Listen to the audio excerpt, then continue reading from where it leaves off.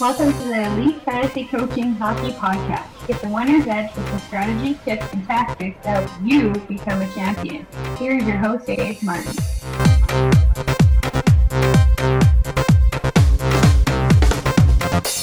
Hello, everyone. Welcome to another edition of the Elite Fantasy Coaching Hockey Podcast. I am your host, Dave. I got a special guest with me today. He was loved from episode 1. He is back with me, and this will count as our full preview. So welcome, Kevin, to the show. Hello. Kev, thanks for being here. Yeah, thanks for having me. Yeah, so they loved you from episode 1, Kev. Everybody that listened to it said you were spitting hot fire all over it, so we expect to do it again.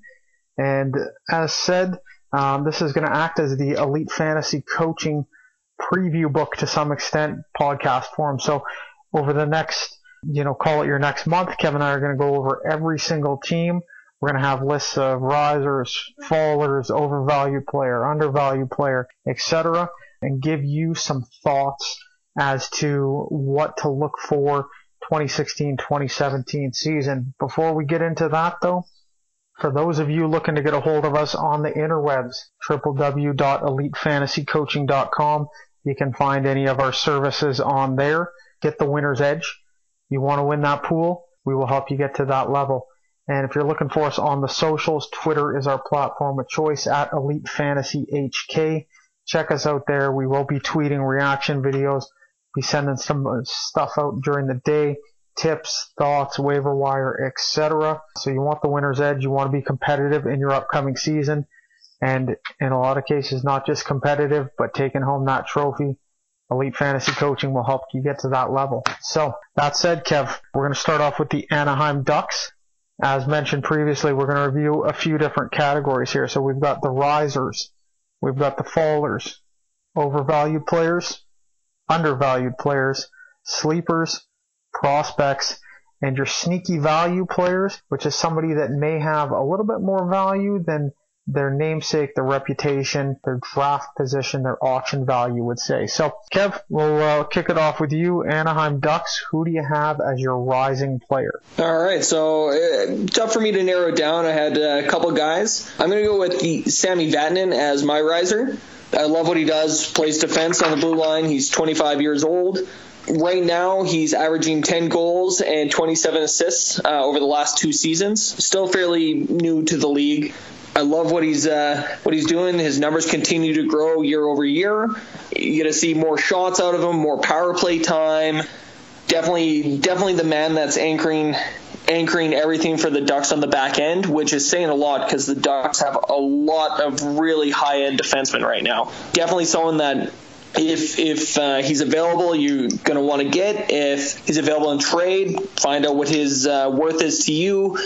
Try to swing a deal. Someone you definitely want to land in the next couple of years, especially if he's at a good value, cheaper price tag right now. Definitely what I'd rank as top 3 for sure player on any fantasy team. Probably even a number 1 defenseman for your team at the moment. So looking at his numbers last year, what stands out to me, 19 power play points out of his 38 total points.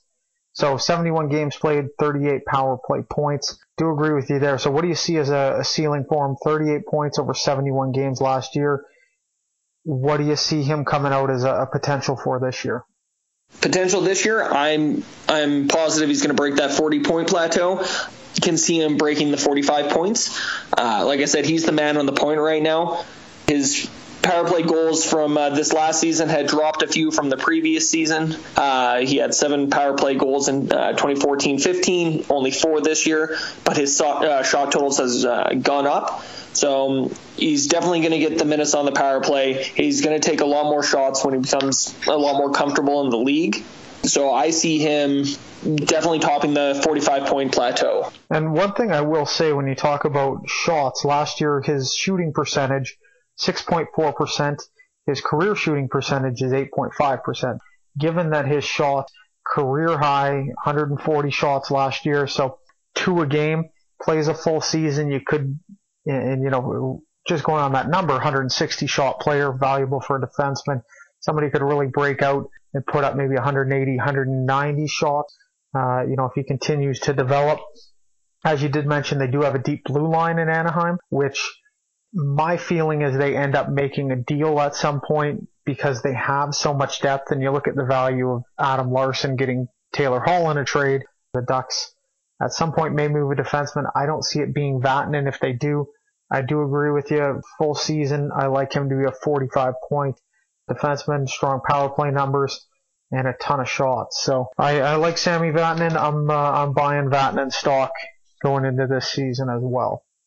So in terms of my rising player, I'm going with John Gibson.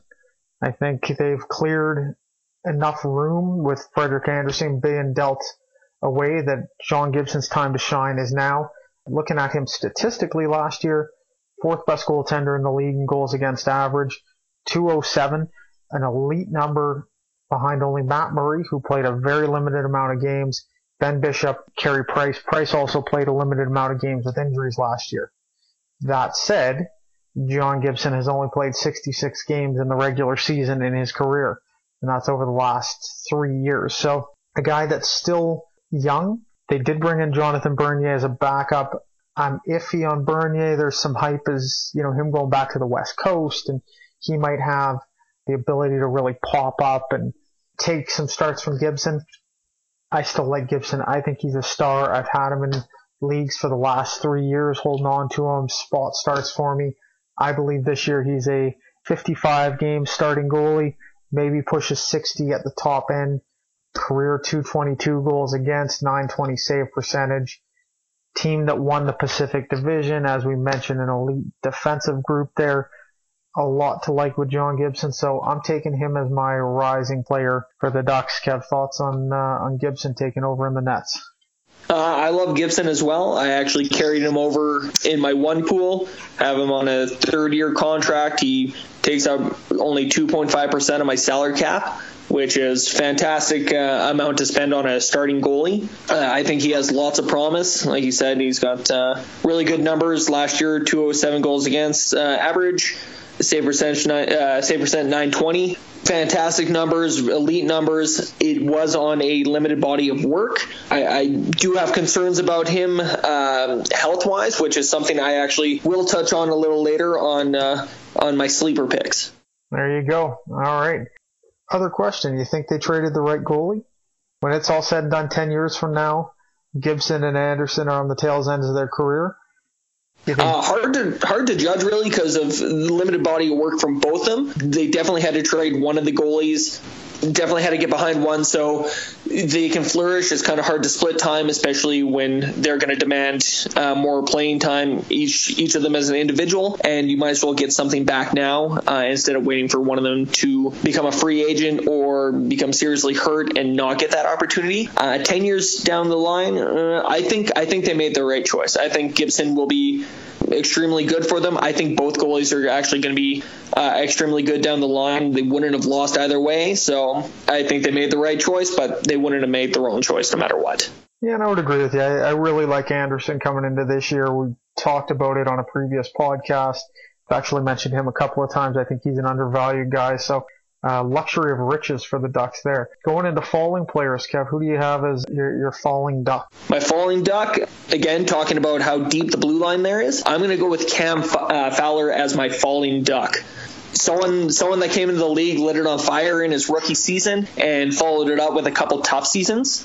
He's still serviceable, tops the 30-point plateau most every year. Most likely defenseman for them to trade, do you think? Yes, he's someone that's definitely on the block. They have a lot of guys, like I said, in the wings that they're looking to bring forward.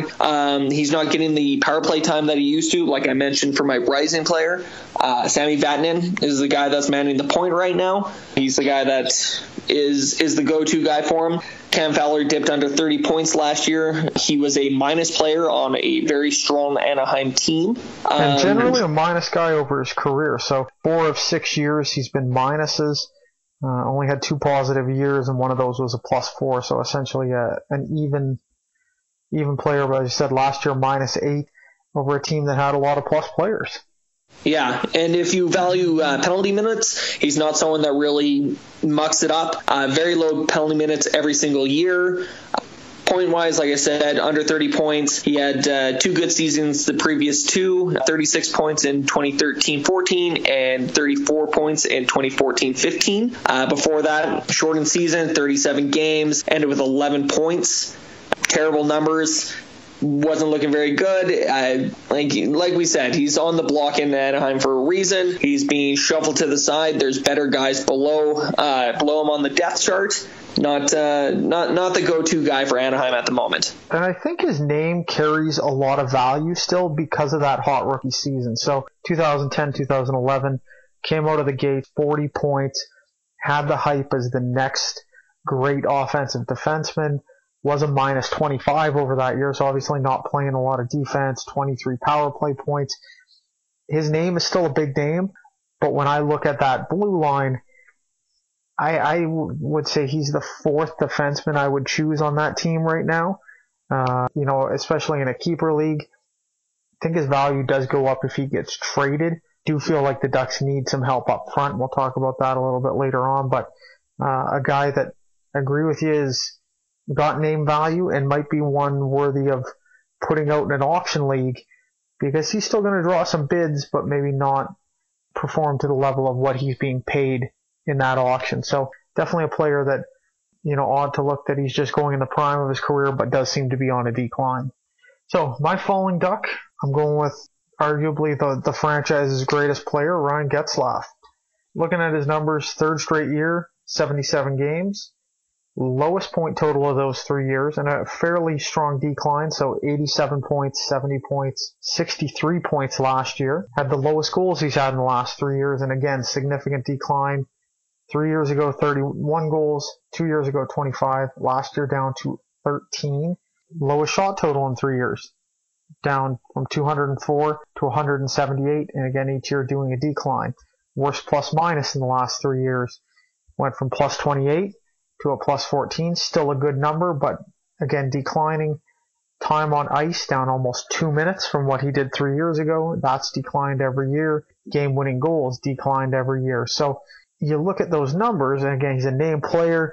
Everybody knows him. He's one of the faces of a franchise for the league, a guy you really associate with his team. But it's been 3 straight years of declines, and he's a guy that's been in the league now a long time. He was a rising young gun for a long time.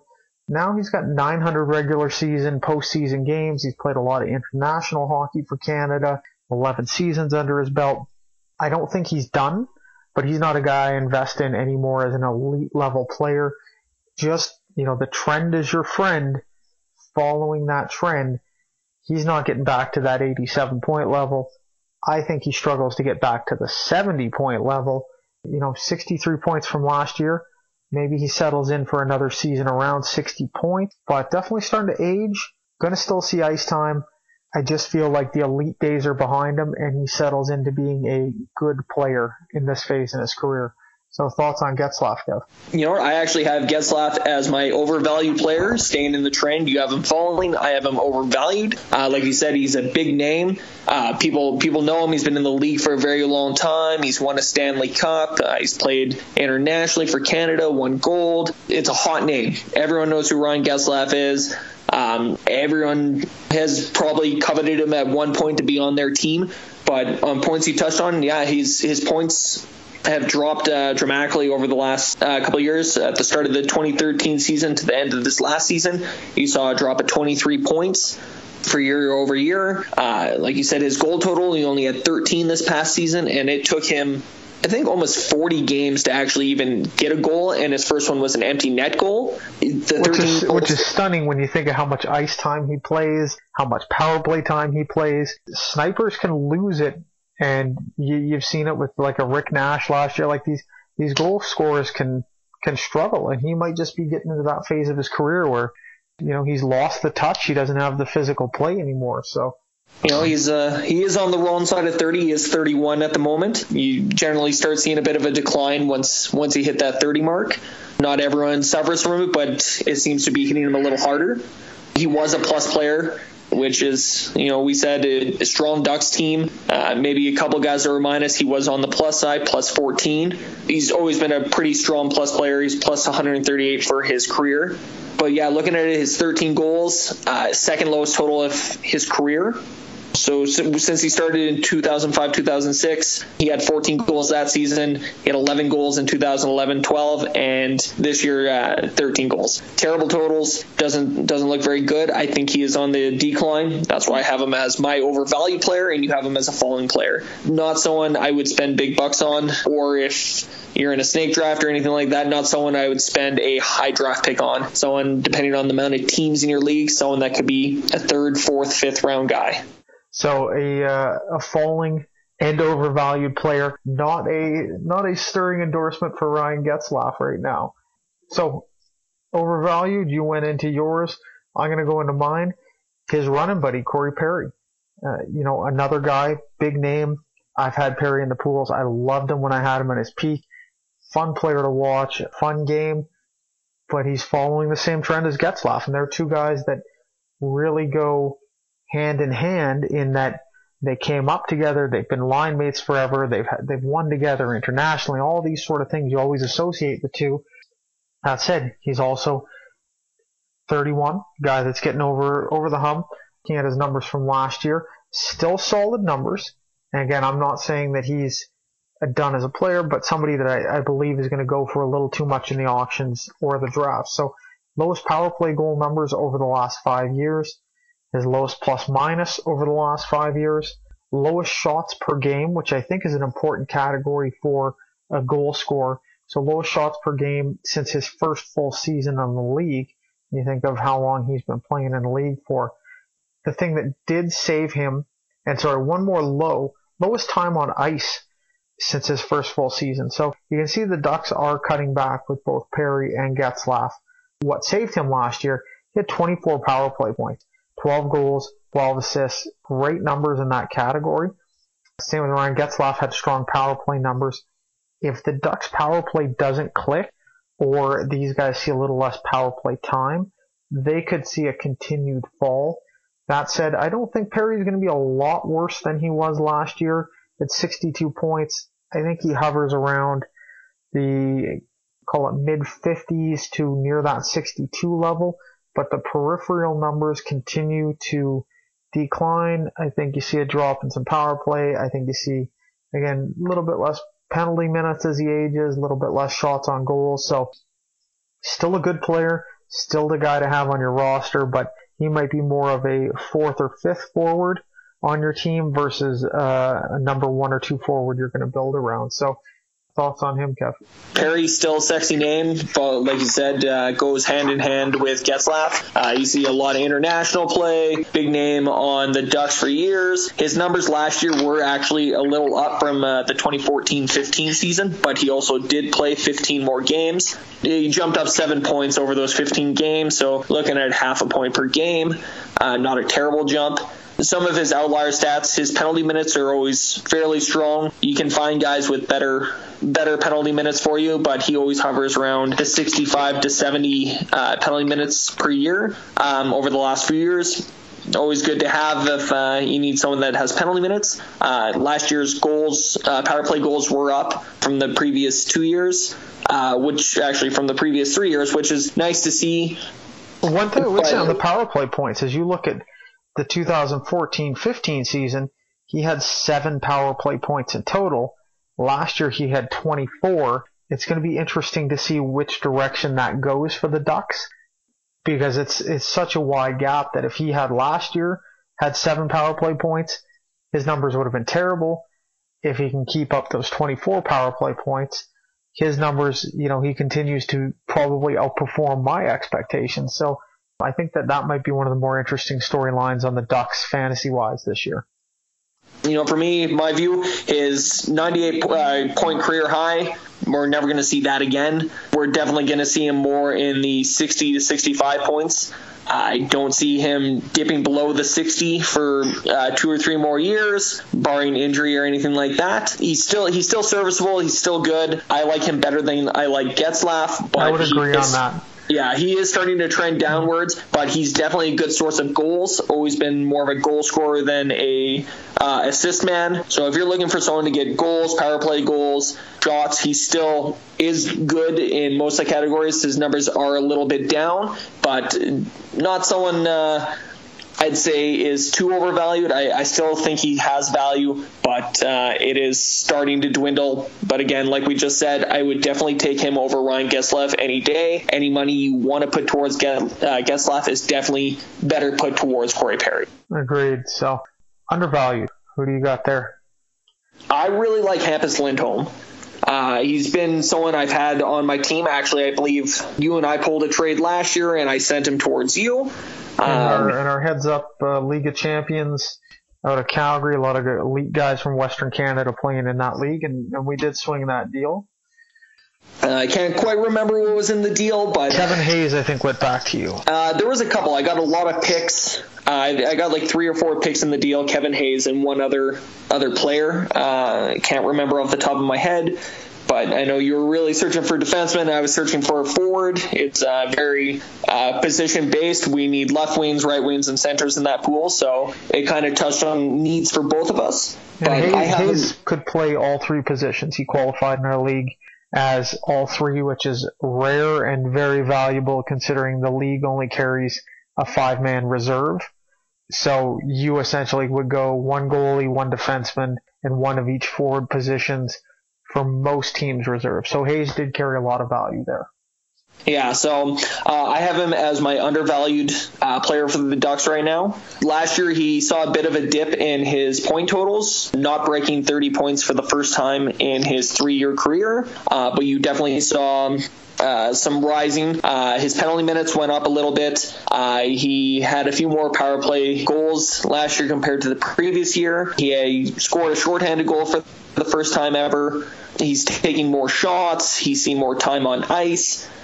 You know, definitely pluses. He scored more goals. His assists were down, but he had more goals than his previous years. Things that did go down, his plus minus, he ended with a +7. Again, a very strong Ducks team. His previous 2 years, though, he was combined +54. So definitely a drop off on plus minus. For him, I love where he's going. He's definitely trending up. He's only 22 years old. You know, his best years are still ahead of him. You know, next year is going to take another step forward in my mind, break 35-point plateau for the first time. Year after that, possibly even break the 40. Someone that if you're in a keeper league, might want to hold on to, have him for the next couple of years. Only going to get better. And I do like Lindholm a lot. I had him as my sleeper. Few things, you know, you touched on a lot of it, but 4th-year player, generally you see that breakout in the 4th year. Seems to be a strong NHL trend. 33 shots above his career high last year, so getting to that 149 level, which is good, assuming he takes a step forward. If you can get up to 160, 180 as a defenseman, that's a very strong number. Did like that his previous 2 years combined, he only had 10 power play points, 15 last year, so beat his previous 2 years by 5. Career highs in time on ice, career high in shooting percentage. What I really liked was post All-Star break. So he scored at a 41-point pace, a plus 33-point pace, 68 penalty minute pace, 154 shots, and 22 penalty minutes if he just maintained that post All-Star game pace. So I agree he's on the rise. Only concern with any of the defensemen is there's a lot of defensemen there. So somebody's going to miss that power play time. I think we both agree Cam Fowler is one of them. It'll be interesting how they split up the rest of the time, and I think that that's going to have some strong fantasy impact there. Kicking back to undervalued, I've got Ryan Kesler. And the reason I'm going with Kesler is he's a name. Everybody knows him. He started off so poorly last year, though, that I think this year people are going to be down on him. He was a guy that in both the leagues Kevin and I play together was on the waiver wire, and you wouldn't have seen that in previous years, but he was terrible. He had an awful first half. That said, he finished up with good numbers. He had his most points in 5 years, best plus minus over 4 years. Penalty minute, he was a penalty minute a game guy for the 3rd straight year, and he always has that gritty game to him. Likes to annoy the other teams. His most power play points in 4 years, so he does spend a lot of time on the first power play with the Ducks, which Getzlaf and Perry were putting up numbers. We have talked about the defensive depth there. Gets the same time on ice both seasons in Anaheim, so I think you can expect about the same. That said, I am concerned with the shots. They've declined quite a bit. I'm not saying he's going to be a guy that you're going to see numbers continue to go up. I think just based on how badly he played at the start of last year, that poor taste he left in a lot of his owner's mouth, he may slip dollar value wise in the auction, a few rounds in the draft, so could outperform what he's being paid. Kev, any thoughts on Kessler as a guy going forward? You and I definitely are thinking along the same lines for him. You have him as undervalued. I actually have him as my sneaky value. A lot of points you touched on. He sits behind Corey Perry and Ryan Getzlaf as a big name guy there. People know his name from his time in Vancouver, where he was a goal scoring machine for them. Coming to Anaheim, he looks like the third big name guy for him. I love what he can bring to the table. Like you said, he's gritty. He can play that net front presence. He can shoot. Still good for about 70 PIM a year. Big enough contract that they have to play him too. I believe this is the first year of his 7-year deal in Anaheim, which for a 31-year-old player, I don't think that deal is going to finish well for the Ducks, but they have no choice but to play him a ton of minutes. Yeah, for sure. I always have the same feeling when it's someone on a team that makes a lot of money. Your hand is forced. You have to throw them out there as often as you can. You got to make them, the general manager or whoever signed him, if they're still with the franchise, you got to make them look good. You got to show that where you put your money was worth it, that it has good value, and you're not going to do that if you're sitting them. He's definitely, like I said, he's my sneaky value, someone that I really, really like. I've had him on my team numerous years. If you can get him for a smaller price tag because of, like you said, he had a bad start to the year, that's all the better for you. He is always very good at scoring power play goals. His shot totals, as you pointed out, were a little lower than normal. And I think if his shot totals get up, you're going to see a lot more actual goals, a lot more power play goals. He did finish the year with 21 goals, which is right around his average. He's good for about 20 to 25 per year. Yeah, last 3 years, 20 to 25 each season. So I think kind of consistently, you're not going to see him that 41-goal season he had with Vancouver way back when, but a guy that you can count on for 20 goals and be pretty consistent with those final numbers. Yeah, so, he's worth trying to pick up. Again, if you can get him for a good value, the better on you for it. I don't think he's going to be the guy that a lot of people look for from the Ducks. You're throwing out his name in the auction very early. People might take a pass on him looking for those two bigger fish, Corey Perry, Ryan Getzlaf. Those are the names people are going to want to hit on. Maybe you can sneak away with a nice value, a sneaky value on Ryan Kessler. Yeah, I would agree. A good multi-category player, which depending, Roto heads up how your league values different amounts. He's a guy that is across the board, puts up some numbers, and I look at my bottom end forwards. If somebody's not going to score a ton of points, I really want to have a guy like Kessler that can get some penalty minutes, some power play points, some shots on goal, get a mix of everything that's in there, and a guy that does have some values. I don't believe we've touched on your sleeper yet. Who do you have as your sleeper? My sleeper, which I said we'd touch on it a little earlier. You were talking about John Gibson. My sleeper is actually going to be Jonathan Bernier. It might seem like an odd pick, but I did mention earlier that John Gibson has had injury issues in the past. He's still fairly young, fairly inexperienced. His career games, I think, sits under 80. So if he falters, Jonathan Bernier can be their pick up the slack. Let's face it, Bernier had a terrible time in Toronto. I took a flyer on him a couple times and paid the price for it. His numbers terrible. Last year, he ended with 12 wins and 21 losses, a save percent of .908.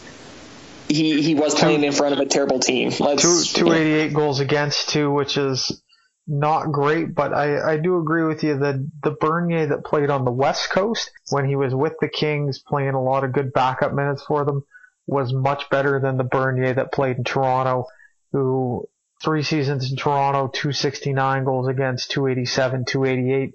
All bottom of the league type numbers. But the guy that was playing in LA, his final season there, mind you, small sample size, 14 games, had a 187 goals against. So it might be one of those things where the West Coast is the best coast for Bernier. Still not that old, 27 years old, so a guy within his prime. Really dependent, I think, on John Gibson, whether the Bernier pick, and it does have a lot of hype. Today we're doing this podcast on August 8th.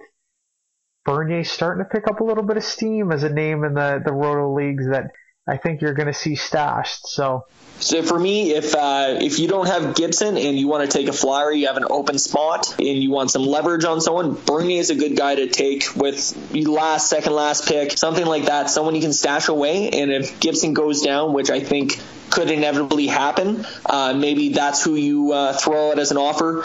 Get a nice pick for the following year or a young player. Really take advantage of the fact that Gibson could go down. And that is the big question with Gibson. I like the move for the Ducks. It was a very, almost no cost pickup for them. And Bernier is a guy that I believe has 1 year left on his deal. So if it doesn't work out, they don't need to play him. Maybe he just becomes a backup again. If he does see some time, a guy that certainly started. And I think that it's a much easier market to play in Anaheim, where they're maybe the 10th most followed team in the area behind, your LA Lakers, your Clippers, your NFL, your college basketball, college football, all these different things there. Bernier in Toronto was on the team, and he was a guy that was scrutinized nonstop. He's a pro athlete with very little face time in Southern California, so could be a guy on a bounce back, and I do agree with you that a guy that you got John Gibson, you want to handcuff Jonathan Bernier this year. Going into rookies, who do you got as your rookie, Kev?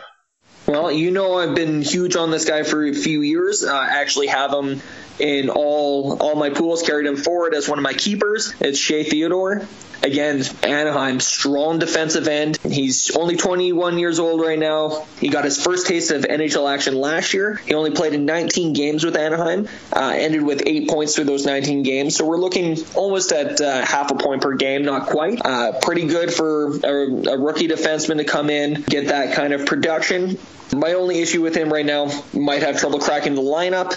Again, just that super, super deep defensive core in Anaheim. I'm waiting for Cam Fowler to be moved. It might be partway through the season before Theodore really gets a legitimate shot at it, but at a job. But he's had good numbers in the AHL before he was called up last year. He had 37 points through 50 games. Respectable numbers for a defenseman in the AHL.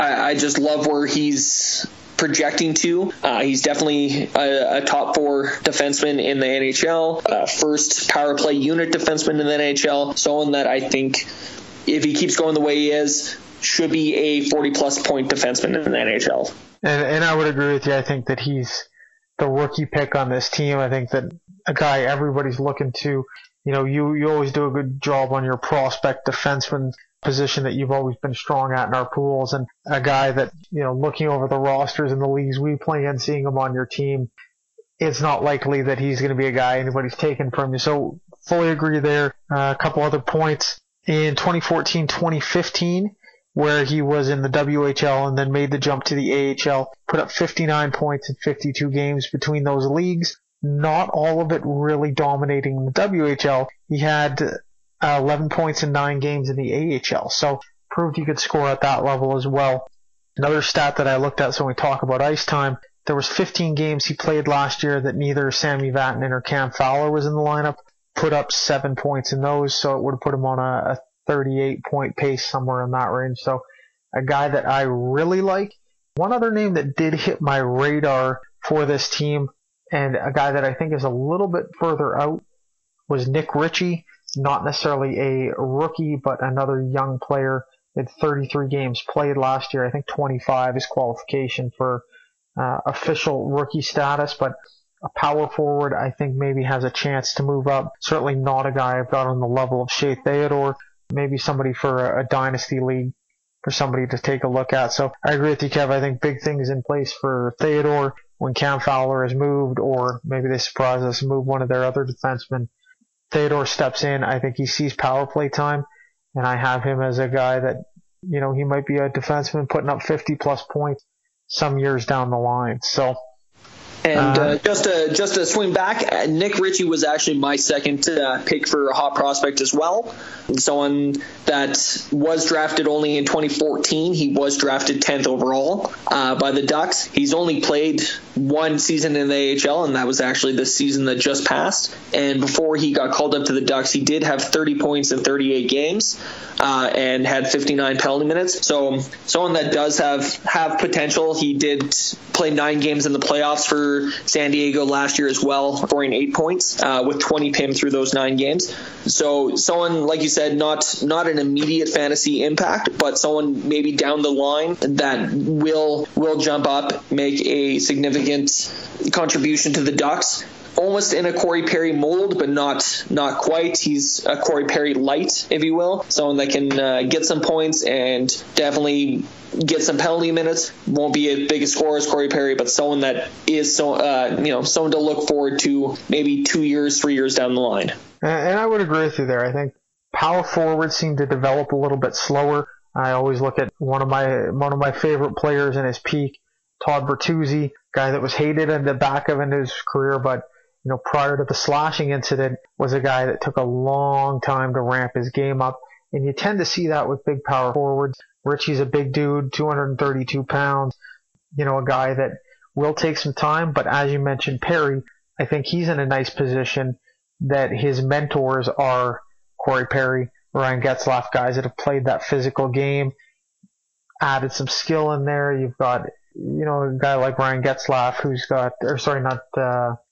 Ryan Kessler, a guy who's got a lot of grit to him, some good defensive skills. So I think Richie's in a system where it will take time for him to play, but the mentors teaching him how to play the game in that Ducks fashion, that good power forward fashion.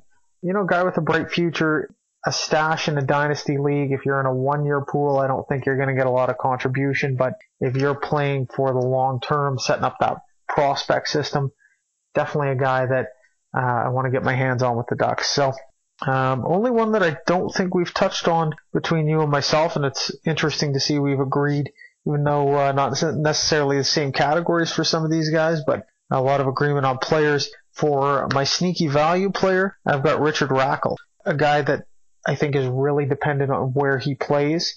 Given that Randy Carlyle is coming back, you can see a shake-up in these forward lines. Natural centerman, has spent a lot of time on the wings with Perry and Getzlaf over points last year. Would put up some very nice numbers.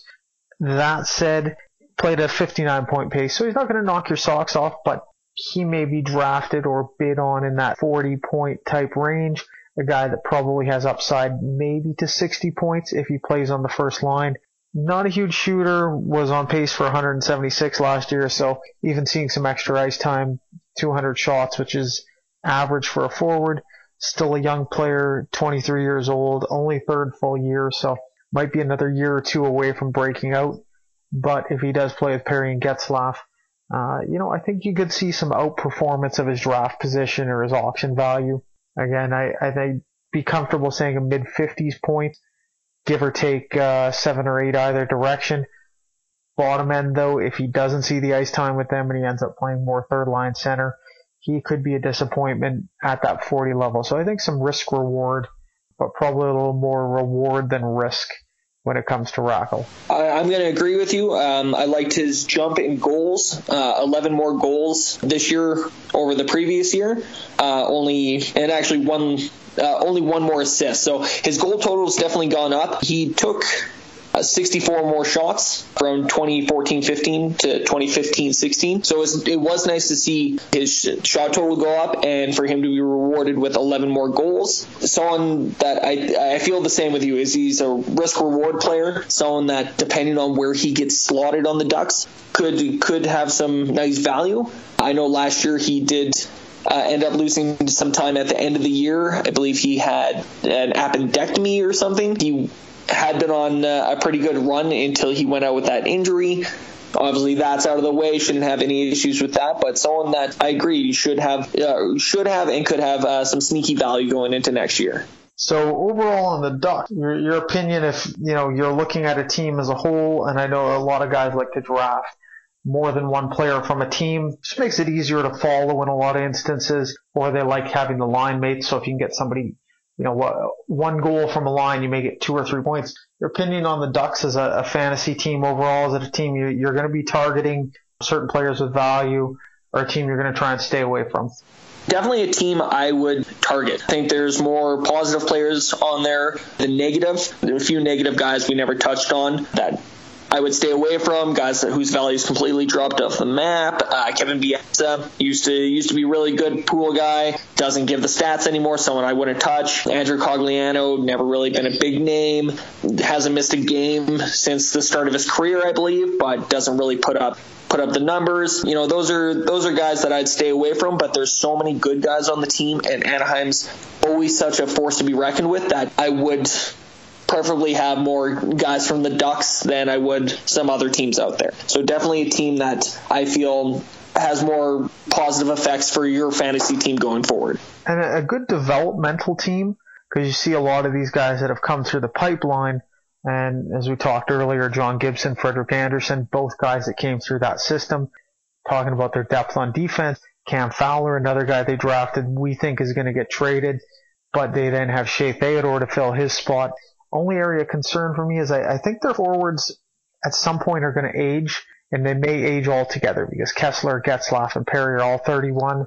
They've all played a lot of seasons. 31 isn't necessarily old, but they have more miles on their legs. I don't think this is going to be the year.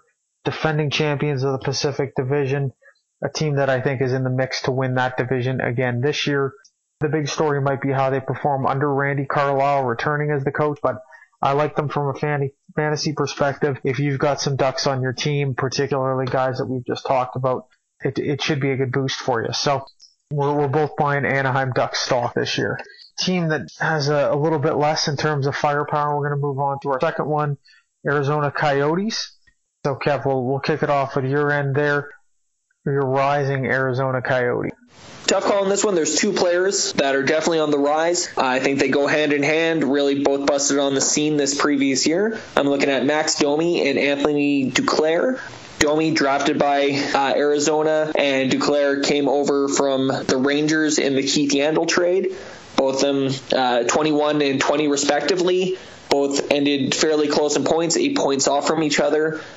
Max Domi ended with 52 points, 18 goals, and 34 assists. Anthony Duclair, 44 points with 20 goals and 24 assists. These are guys that are going to grow together, and I believe will be the cornerstones of Arizona going forward. I love where their potential is. I'm excited to see what year two is going to bring for both these players. Just really good feeling about those two players going forward. There's not a lot of firepower, as you were saying, on Arizona, but these are two guys that I would love to have on my team.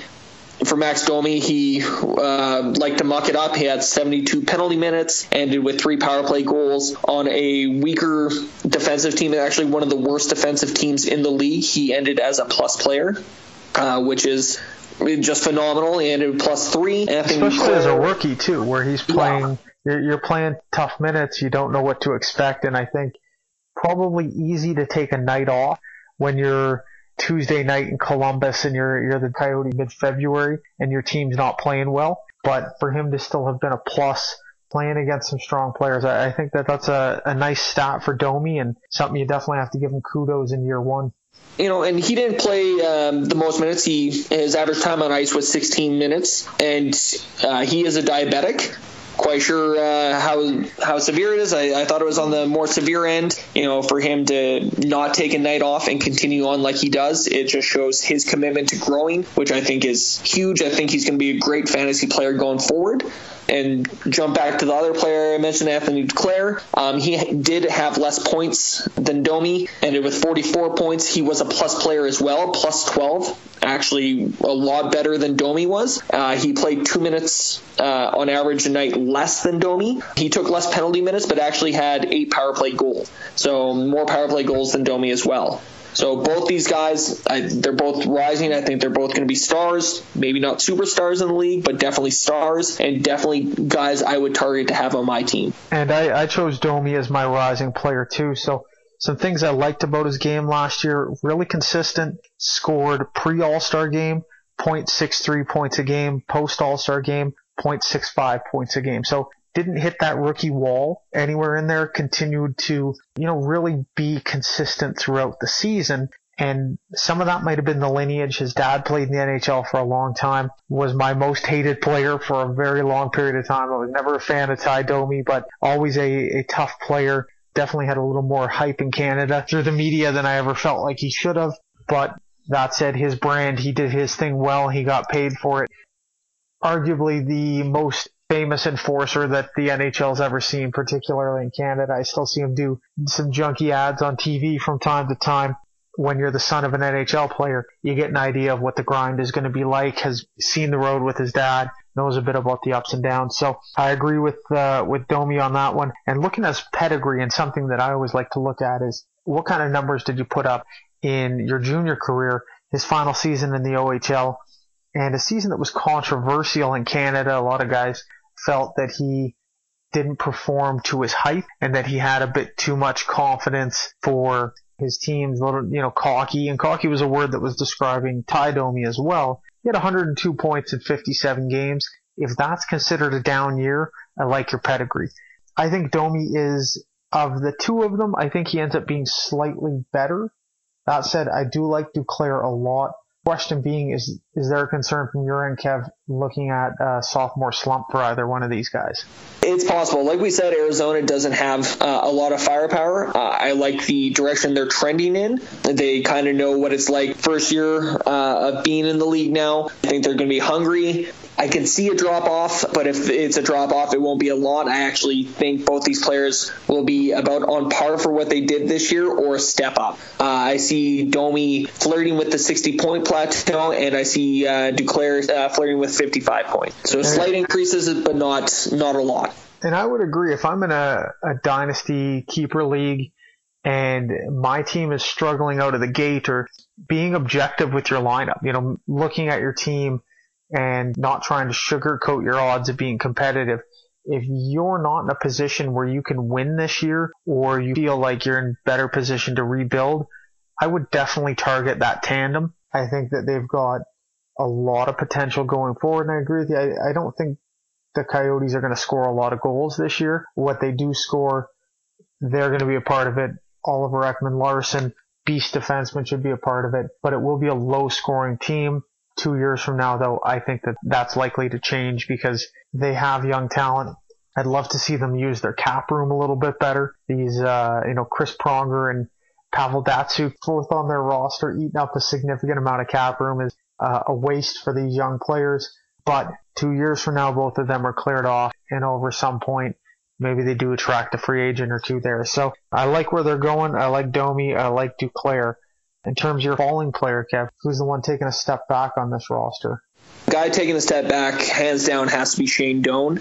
He's 39 years old. He's played his whole career with Winnipeg, Arizona. So last year he had 47 points, ended with 28 goals, 19 assists. A huge year in retrospect for him. 28 goals is big for most people in the league.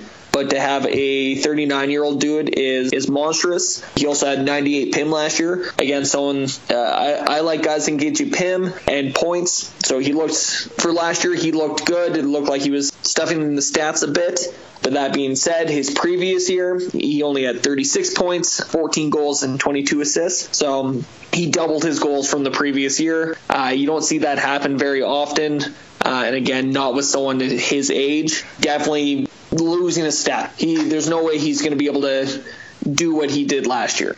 I swear, Kev, we did not discuss any of our picks. For the listeners out there that are tired of seeing us in agreement, I've got the exact same player. I think Shane Doan had an outlier late in career year, 12 power play goals last year. What really stood out to me was his shooting percentage was 16.5%, which is a phenomenal number for anyone. His career shooting percentage was 10.4%. So assuming that he goes back to even that career average, that puts him down, call it 10, 12 points next year, which really means he goes from a guy who outperformed to a guy that you're saying, he's done. There's going to be somebody that likes the name and maybe it's just filling a bottom end of an auction or a draft, but a guy that I'm definitely staying away from. Had a hell of a career, good leader in the locker room for these young players, but not somebody I'd count to replicate last year's numbers. Yeah, you might want to just, like you said, he's a name guy. He's been in the league for a long time. Maybe that's someone, if you're in an auction, a name you throw out, hoping someone uses a roster spot and some valuable cash on picking up someone who's not going to be able to replicate last year's totals. There is value. You mentioned roster spots. Something that the Poolies need to keep in mind is every league I've ever played in has a maximum number of roster spots you can carry. If you're in a league that has, for example, 20 roster spots and Shane Doan's taken one up, that's a guy that he's just eaten one of those roster spots at the end of a draft or an auction. When you're able to maybe pull a deep sleeper out, he can't do it because he's filled a spot with a Shane Doan. So I would rather take a gamble at the end of an auction on somebody who's got some upside rather than filling a spot with Shane Doan, who doesn't really have upside, probably more significant downside than any upside, or even hitting just the level of the previous years. In terms of your overvalued, Kev, who's overvalued on this roster? And my overvalued would be Mike Smith. I know every fantasy team needs at least one goalie. Mike Smith is not a guy I would touch as a goalie. He did miss significant time last year due to, I believe, an oblique injury, but his career hasn't been very good. His career high, which is actually pretty nice, is 38 wins. That was 2011-12. Beyond that, you got 2013-14, he had 27 wins, and besides that, he's never broke 20 wins in a season. His goals against average was .263. His save percentage was .916. Just not a guy I'd want. He's 34 years old, coming off a fairly significant injury. I just worry that people are going to overvalue him because he is a starting goalie, not someone that I would want on my team. Ladies and gentlemen of the internet, we have our first disagreement. I have Mike Smith as my undervalued player, Kev. I actually agree with you on a lot of points. A guy that's probably not winning a lot of games. That said, last year his numbers finished better than they started. And I'm not saying they were great, but he finished at 263 goals against. Yeah, it's okay for Arizona, .916 save percentage. These numbers were in line with what he did in 2013, 2014, almost identical in fact. So he had a 264 goals against and .915 save percentage. So right in line there. Where I do think that Mike Smith is going to see some value is he does have one of those monster contracts. So if you're in a league that values saves, values minutes played, he's a guy that should see a lot of starts because he makes too much money to ride the pine. And again, I'm not going to say go out and chase him as your number one goalie, but I feel like there's leagues where he may not be drafted, or he might be drafted as the worst starting goaltender in that league. I don't think he's going to outperform it a ton, but I do think that he probably sees equivalent goals against and save percentage of last year. And I think you probably see him around that 60 game mark. Over his 5 years he's been in Phoenix, and one of those being a lockout shortened year, he's played 60 games, and factoring the lockout shortened year in, he would have played 60 games every year up until last year. So guy that should see start. The peripheral numbers aren't going to be great, but I think he sees some start. So, Kev, you want to put a little bet down and put it on the board? Mike Smith. Do we have a 263 goals against from last year to over under on it? I like what that's a tough call. I like where Arizona's going with their defense. I feel they've made some decent signings, but I don't think they've improved enough. I'm going to go with over 263. All right, I'll take 263 or under, and to be determined on our bet, but we're going to have to figure it out over the course of these previews. Next podcast we come back with, we'll figure a wager out, but I will take the under on the 263. I don't think he's going to beat it by much. I think he might come in at 260, but I think he's slightly undervalued. So, well, it's tough because I look at his 2014-2015 stats: 14 wins, 42 losses, and a goals against average of 316. So maybe it's an anomaly for him. Maybe it was just an off year. Arizona's going through some transition, but I'm not getting a lot of confidence in my wager when you bring up a number like that, Kev. 14-42 is a tough season for a goaltender. That is the worst records of all time. That has to be near that for a goalie that's played more than 60 games. Yeah, when your career high in wins is 38 in a season, and your career high in losses in a season is 42, doesn't bode well for him or for this bet on your end. Yeah, we will see. So that said, going on the overvalued, I'm taking the other goaltender in the system, Louis Domingue, a guy that I had last year, played a little bit when he first started. I was in need of some goaltending help for a couple of weeks, and he started off hot, 7 wins in his first 11 games. Over the rest of the season, and this was definitely a factor of the Coyotes suck, but he only had 8 wins in his last 28 games. So I don't think he sees a lot of ice this year just based on the fact that Smith has a big contract. I think Domingue is a 20 to 25 game. I think that his name may carry some value, and there's going to be people looking at him as a possibility of taking that job. I don't see it for a while. They're still paying Smith. Domingue didn't have a lot of minor league pedigree either. So the previous 2 years, he'd only played 43 games in 29 games. So a guy that, sometimes goalies can just come out and get on a hot run and then the league figures them out. I think that happened with Domingue last year. A guy that I think is overvalued this year. Not a bet I'm willing to take that he takes that job over. So for you, Kev, you mentioned Mike Smith is overvalued. Who are you taking on the undervalued side? My undervalued, from dealing with people, I actually have Oliver Ekman-Larsson as undervalued. I know he's a name, but around the league, I don't think he's as well known as he should be. I don't believe people out east take notice of him as much as they should. He is an elite defenseman. You look at him, he is a stat stuffer. He's got, last year he's coming off 21 goals, 34 assists, and 55 points, career high. He had 96 penalty minutes. 12 of his 21 goals were power play goals. I think playing on a fringe team like Arizona makes it so people don't value him as highly as they should. You look at Arizona, you think maybe not a bet, a very good bet, a very good team. He's definitely someone that should be a number one defenseman on pretty much any fantasy team. I think he's just undervalued based solely on where he plays. Really, the only thing you can point at in his game that has some question mark to it, a -6, not a bad number given how poor that team played, but I do agree with you that those in the know are chasing him as a number one defenseman. Looking at the shots, top 5 in shots for defensemen, second power play goals. You get 12 power play goals out of a defenseman. That's amazing. Only trailed Shea Weber last year.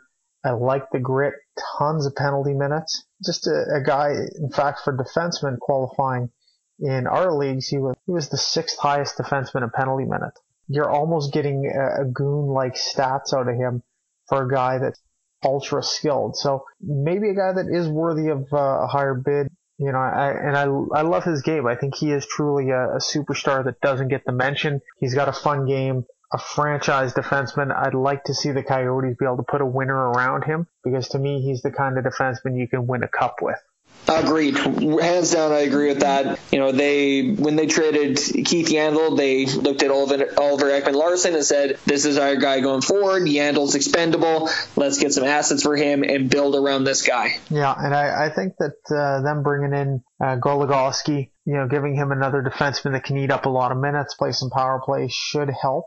If you were to say in a just pure auction league, if he went for the most money of any defenseman, I don't think you're really going wrong there. I think he's going to put up numbers worthy of that level. Sleeper pick, Kev.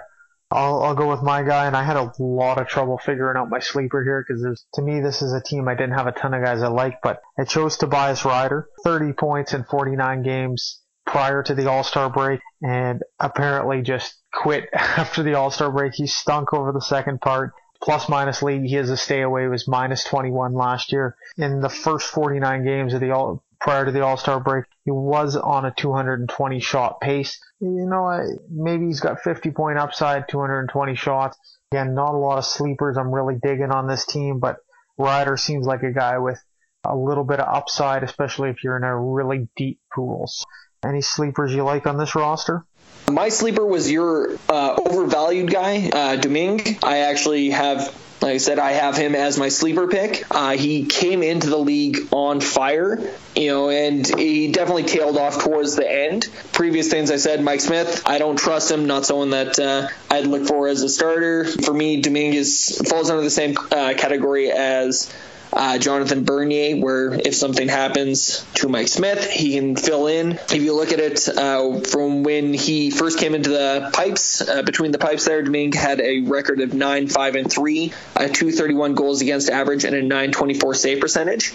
He did end up finishing with a 15-18-5 record, and his goals against average did jump up to 275. So obviously some bad numbers after his hot start. But I look at Smith coming off a decent-sized injury. He's 34 years old. Dominguez is 24 years old. I think he could be a sleeper. I don't think he's going to take the starter job all year, but he's definitely someone that, again, might be someone that you might want on your side, on your bench, as a possibility to play more than 20 games this year. I think that in a dynasty league, and we've talked about how much we like the young pieces in Arizona, Dominguez may have some more value in that type of a league if you believe that this year, maybe he gets 35 games under Smith, and next year Smith's the one getting 35 games under Dominguez. So interesting there. He's just playing behind a contract, and as much as I don't want to say Smith is going to do it just contract-wise, he's got a big deal, and Dominguez doesn't. Interesting to see. We have some disagreement there. That said, for anyone who's chasing these Coyote goalies, if you're banking your fantasy team on which Coyote goaltender is going to be the one to steal the job, you're probably not contending for your league titles.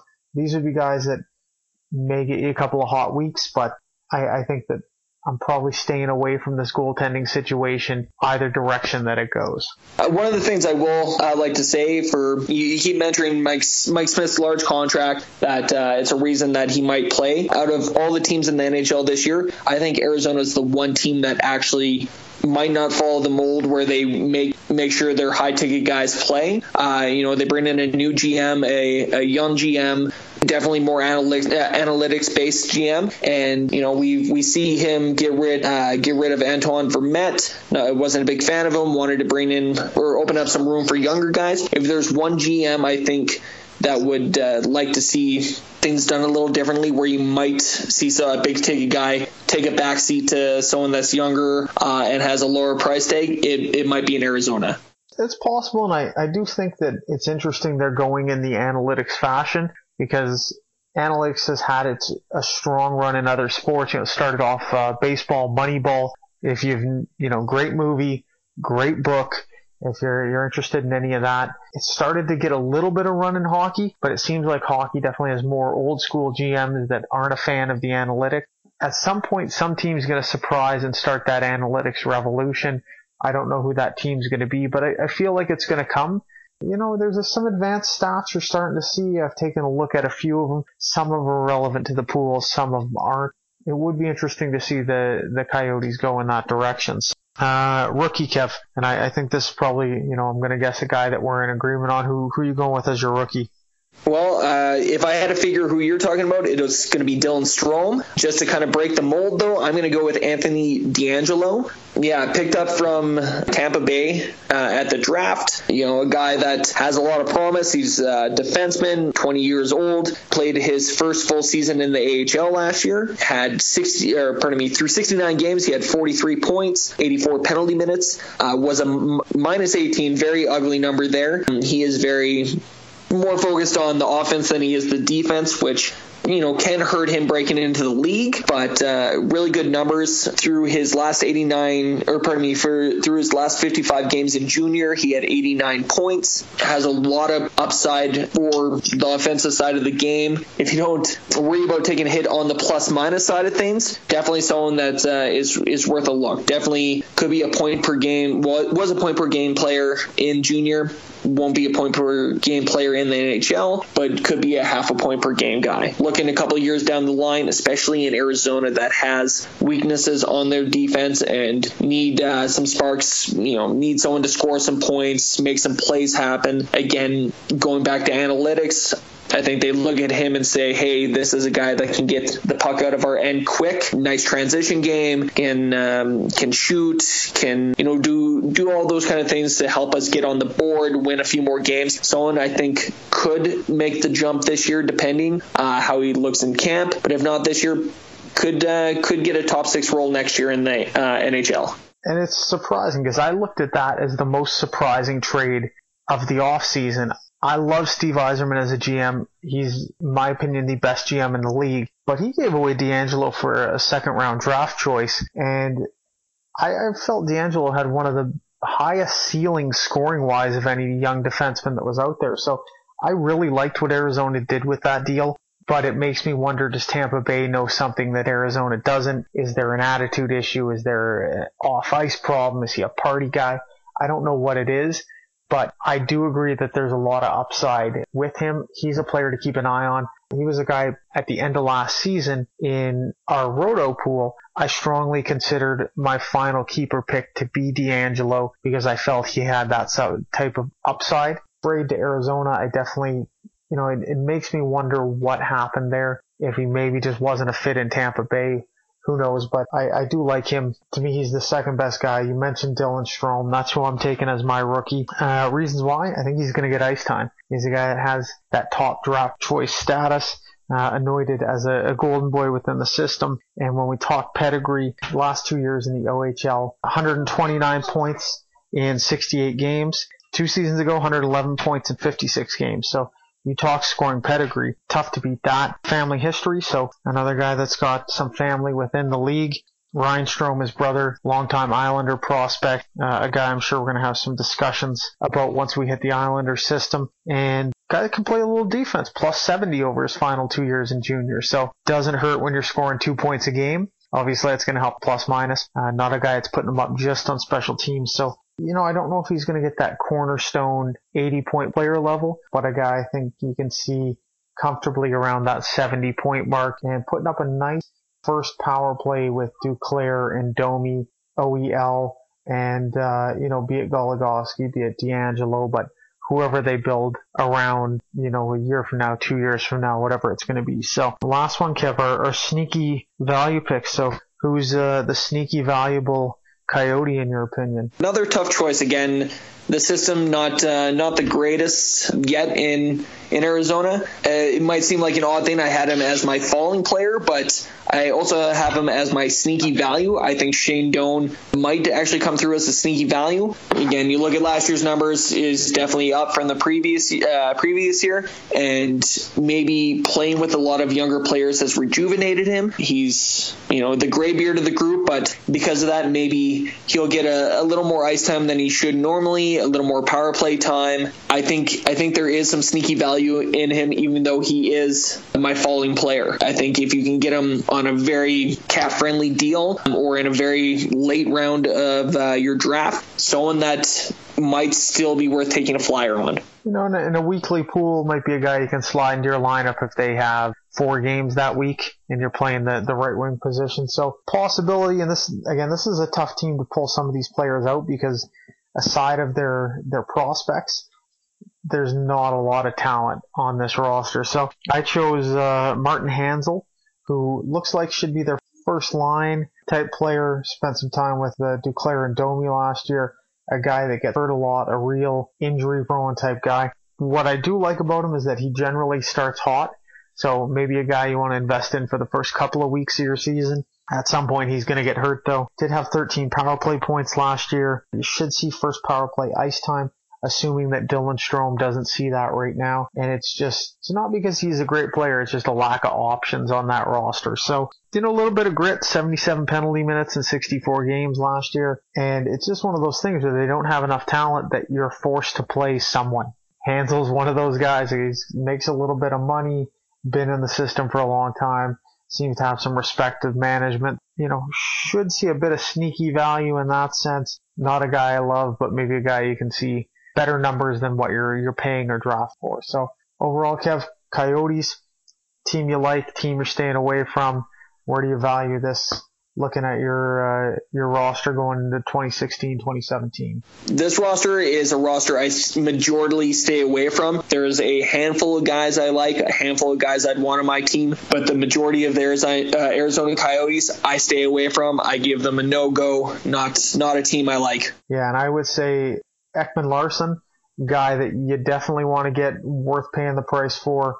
Alex Goligoski, a guy we didn't really touch on, but should see some power play time. If I had to list Goligoski, he might be my second sneaky value guy. He's going to be the number 2 defenseman behind OEL. You look at his numbers, 37 points last year, 36 points the year before that, 42 the year before that. He's had decent numbers through his career. He has played with a lot of good players, Pittsburgh, and then going into Dallas, a lot of offensive threats on those teams. And I think we're starting to see a few of those young guys in Arizona that could step up and be those same type of threats. Still a year or two away maybe, but he could be a sneaky value guy. Yeah, and I would agree that he's probably name-wise might be a little bit forgotten that he's no longer on a high-profile team like Dallas, so Goligoski could be a guy that people forget. If he fills out your defenseman, you're probably doing okay. Forward-wise, to me, it's there's not much there if you're not building on the young guys, so Domi, Duclair, and Strome. Really like them as a combo going down the line, but for this year, I'm not chasing any of their forwards. Even to fill out the bottom of my roster, there's not much that I like. So I think Arizona is a team to stay away from unless you're building for the future or you have a chance to land Larson or Goligoski. So that said, Kev, we're banged out about 75, 80 minutes for podcast here today. What we're going to continue to do for the listening audience, this is our preview magazine. You're going to find these coming out on a regular basis. We'll hit 2 or 3 teams depending on our time we take to cover them, give you a breakdown of who we like on those rosters, and really try and guide you in a direction to a winning roster in your league. So parting thoughts, Kev, anything to do with these squads? And I do have to push you, Kev, we need to get you on Twitter talking hockey. You got a lot of value, and again, feedback's been good on your initial episode. I think feedback's going to be good on this one. So if the social media world wants to get a hold of you, we got to get you on there, Kev. Not just for your hockey talk. You're a great guy in terms of pop culture knowledge, too. A lot of good comedy knowledge. So we need the push. The listening audience is going to want it. We got to get you on there. So before next podcast, we got to get a Twitter handle for you and get you on the socials. So parting thoughts on your social media presence, Kev, getting that Kevin brand out there and what we talked about today in terms of Arizona and Anaheim. Looking to secure a name for Twitter. Not too sure what I want it to be yet. Probably play into a little bit of humor and a little bit of hockey at the same time. Looking forward to really interacting with the listeners and the viewers of the website, the people that really want to know a little more in depth. If they want to ask me a question through there that I could answer for them quickly, things like that. So definitely looking forward to a little more interaction. Once I get that set up, hopefully by the next podcast I have something raring to go, and people can contact me directly. And then for the 2 teams we covered today, just my thoughts on everyone. We're giving you a lot of good information here, but never just solely rely on the bits we give you. Definitely delve more into every team that we give you going through us. Let us coach you a little more hands-on than what we're giving you right now. We have knowledge that I'm sure we've held back a little bit from Dave. I held back from him. He's held back from me. Some other ideas we have that we didn't really get a touch on. We're giving you some good information here, but it's not going to be the full story. We don't have enough time to cover it all. Definitely, if you have more stuff, let Dave and I know that you want to know about. That's about all I can say about every team that we're going to cover is that. All right, well, appreciate your time, Kev. Look forward to doing the rest of these rosters. So we'll have 15 podcasts, banging out a couple of teams each. We're going 45 minutes per squad. Lots of information that's out there and some fun ones coming up. So anything changes with these rosters as we go forward, we'll do some updates as well. So if there's a training camp injury, You get a hot rookie, maybe jumping onto a line, sleeper players, trades, any of those sorts of things. So in closing tonight, again, thank you to the listening audience. We always appreciate you out there, appreciate any of the feedback. Website, elitefantasycoaching.com. Check out the subscription services. Hit us up with those questions at EliteFantasyHK on Twitter. Whatever Kev's Twitter handle is going to be, you can hit him up with questions. You can send him dick pics, whatever you want to do. It's going to be out there for him. And, as always, we're giving you the winner's edge. You want to come home with that trophy this year. We're out there to help you get it done, and we've got enough of them on our mantles to prove it's not just talk, it's real world success. So, Kev, I thank you for coming aboard tonight. I look forward to doing these as we move forward into the season. Listening audience, we appreciate you, friends. Check us out online, and we look forward to talking to you next time. Thanks a lot, and have a great evening. Take care. Thank you for listening to the Elite Fantasy Coaching Hockey Podcast. If you enjoyed the podcast, subscribe and rate us on iTunes. Every 5-star rating helps us get the best guests and provide great content. Find us on Twitter at Elite Fantasy HK or search Elite Fantasy Coaching on Facebook. Go to www.elitefantasycoaching.com to learn more about our subscription services and get the web's best fantasy sports coaching.